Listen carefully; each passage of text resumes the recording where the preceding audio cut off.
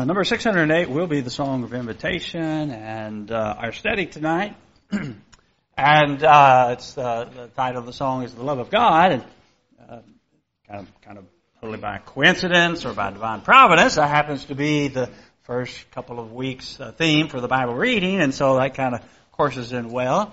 The song number 608, "The Love of God," there's actually a couple of songs called "Love of God," it was written by this fellow named Frederick Martin Lehman. And we learned that he was born in August the 7th, 1868 in Mecklenburg, Schwerin, Germany. What I was reading on the internet in this fella, that he was about 4 years old when he immigrated to the United States. So he was a young fellow when he came over here. And then he died on February the 20th, 1953 in Pasadena, California. According to the internet song, of course, anytime you talk about anything from the internet, you know, there's always could be a question there. It's kind of like that saying I seen on the quote from Abraham Lincoln: "Don't believe everything you read on the internet." So, anyway, but according to to what I read about this fella, he wrote the first two verses in 1917 while he was living there in Pasadena, California. And it was told that the third verse was written many years before. This is where I don't know, but it was found written on the walls of an insane asylum. So maybe somebody that had some moments of sanity, they write out the third verse, and I don't know. But anyway, that's what was told, and kind of the history of the song. So let's just kind of look at the words, and really it's the third verse that really impresses me. And it was many years ago, after Kathy and I first got married, which would have been 1979. We were visiting around somewhere in the Bowling Green area, and it was the first time I remember hearing the song. But that third verse is just fantastic, and we'll talk about that more. But let's look at that first verse. It says, "The love of God is greater far than tongue or pen can ever tell. It goes beyond the highest star and reaches to the lowest hell." Now, what we're going to see when we open the Scriptures, for instance, there in the book of Ephesians chapter 3.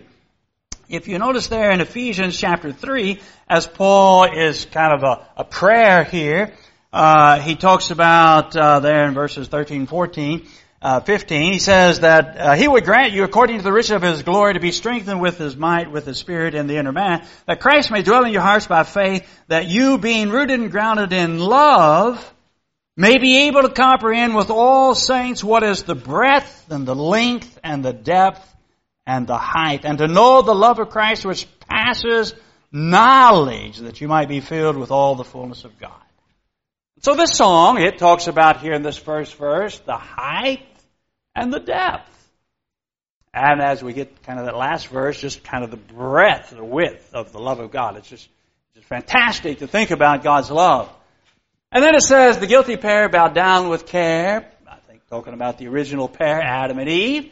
God gave His Son to win His erring child. He reconciled and pardoned from his sin. And of course, that's the great message and the theme of the Bible is human redemption.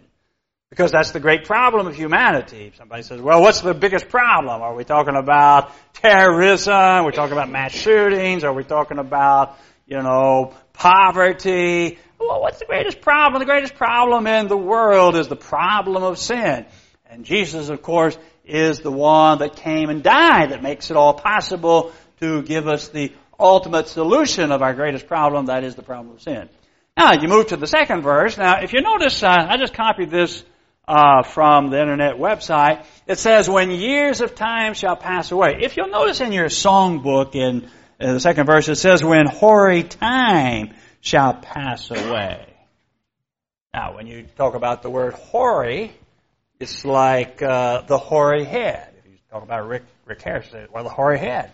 You look gray, which represents a period of time and age. Well, that's the significance. And so when you read it in the songbook, it says when hoary time, that is, an extended period of time has passed.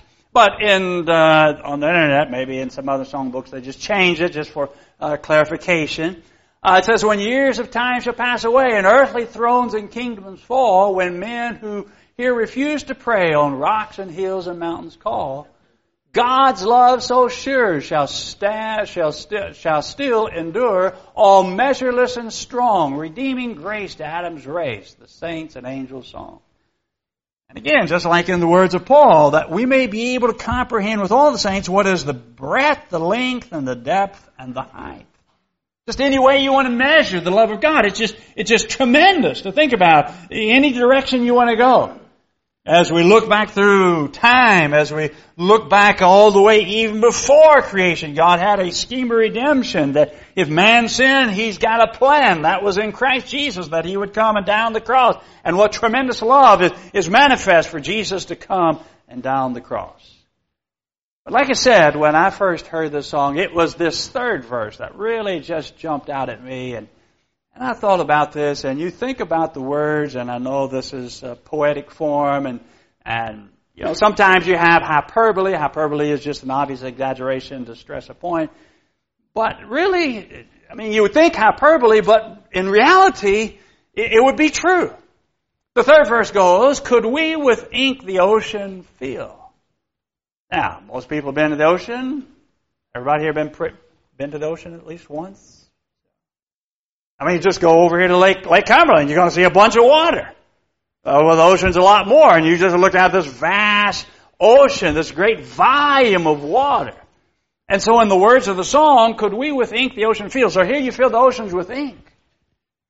And were the skies of parchment made? And so you think of the idea of a parchment. There's like a roll of paper, old-time paper, whether it was the papyrus of the first century or whether it was leather, and you're stretching this out. And so here the skies were parchment made. I mean, just think about how many rolls of parchment that we could just stretch across the ceiling here. I mean, you're talking about maybe 1.5 feet, and we could do a bunch of rolls all the way up and down the ceiling. Now, how long would it take to just write? We all got ink and parchment, and we're all just writing on this because we're going to plaster that up on the ceiling, all the way across the ceiling. I mean, how many words could be written? But the words of the song talks about were the skies of parchment made, were every stalk on earth a quill, and there's plenty of weeds and stalks that you can make lots of quills with, and every man a scribe a trade. We've got about 7 billion people, and you got 7 billion people, and we're all writing about the love of God. Is the concept there.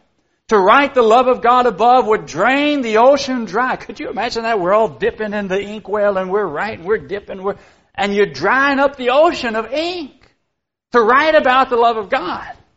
I mean, that to me, that's just a fantastic way in this poetry of this song to talk about God's love.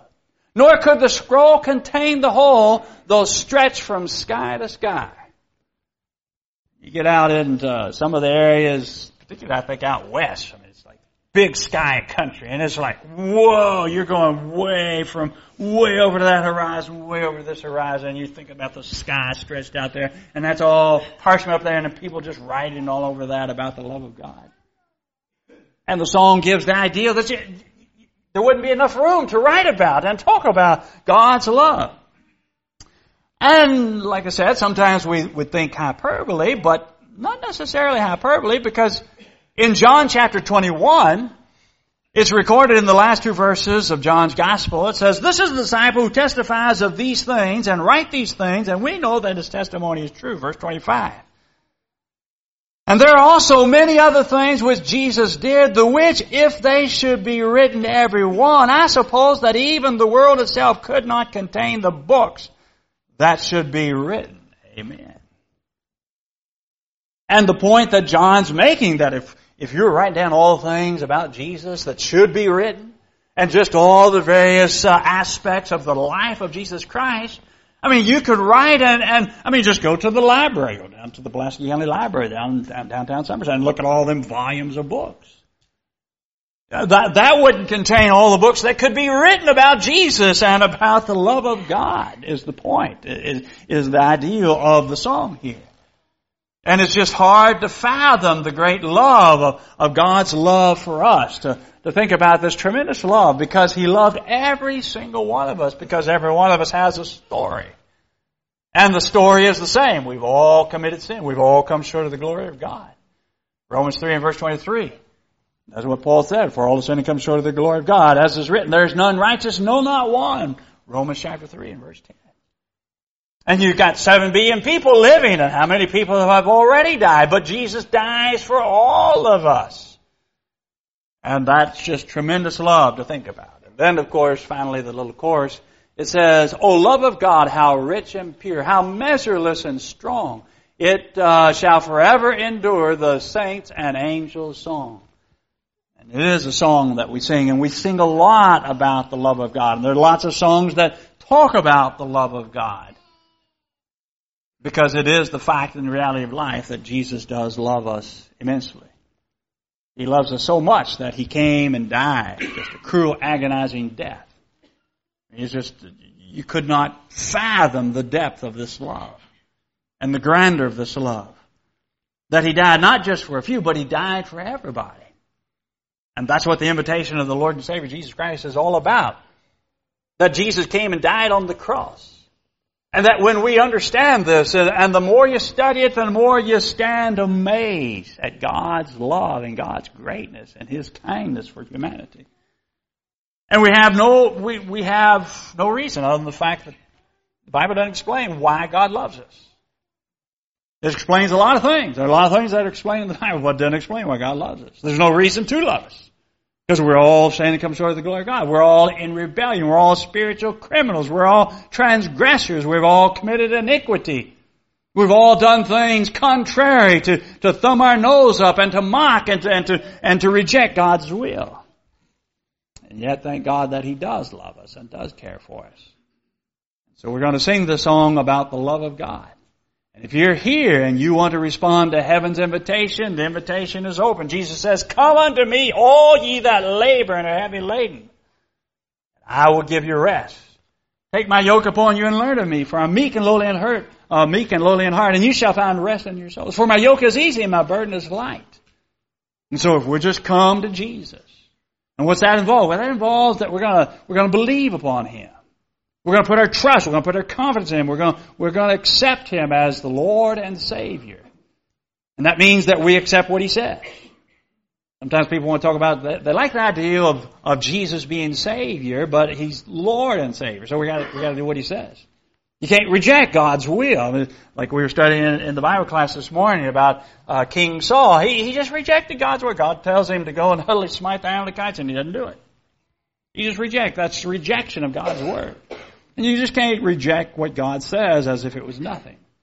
And so if we believe in Jesus with all our heart, be willing to believe His death, burial, and resurrection, willing to repent, confess, and to just say, yeah, I believe Jesus Christ is the Son of God before men.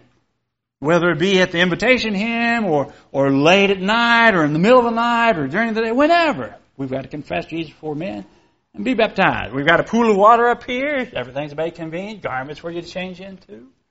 God's willing, God's ready to give mercy and grace and favor unto you by washing you from your sins.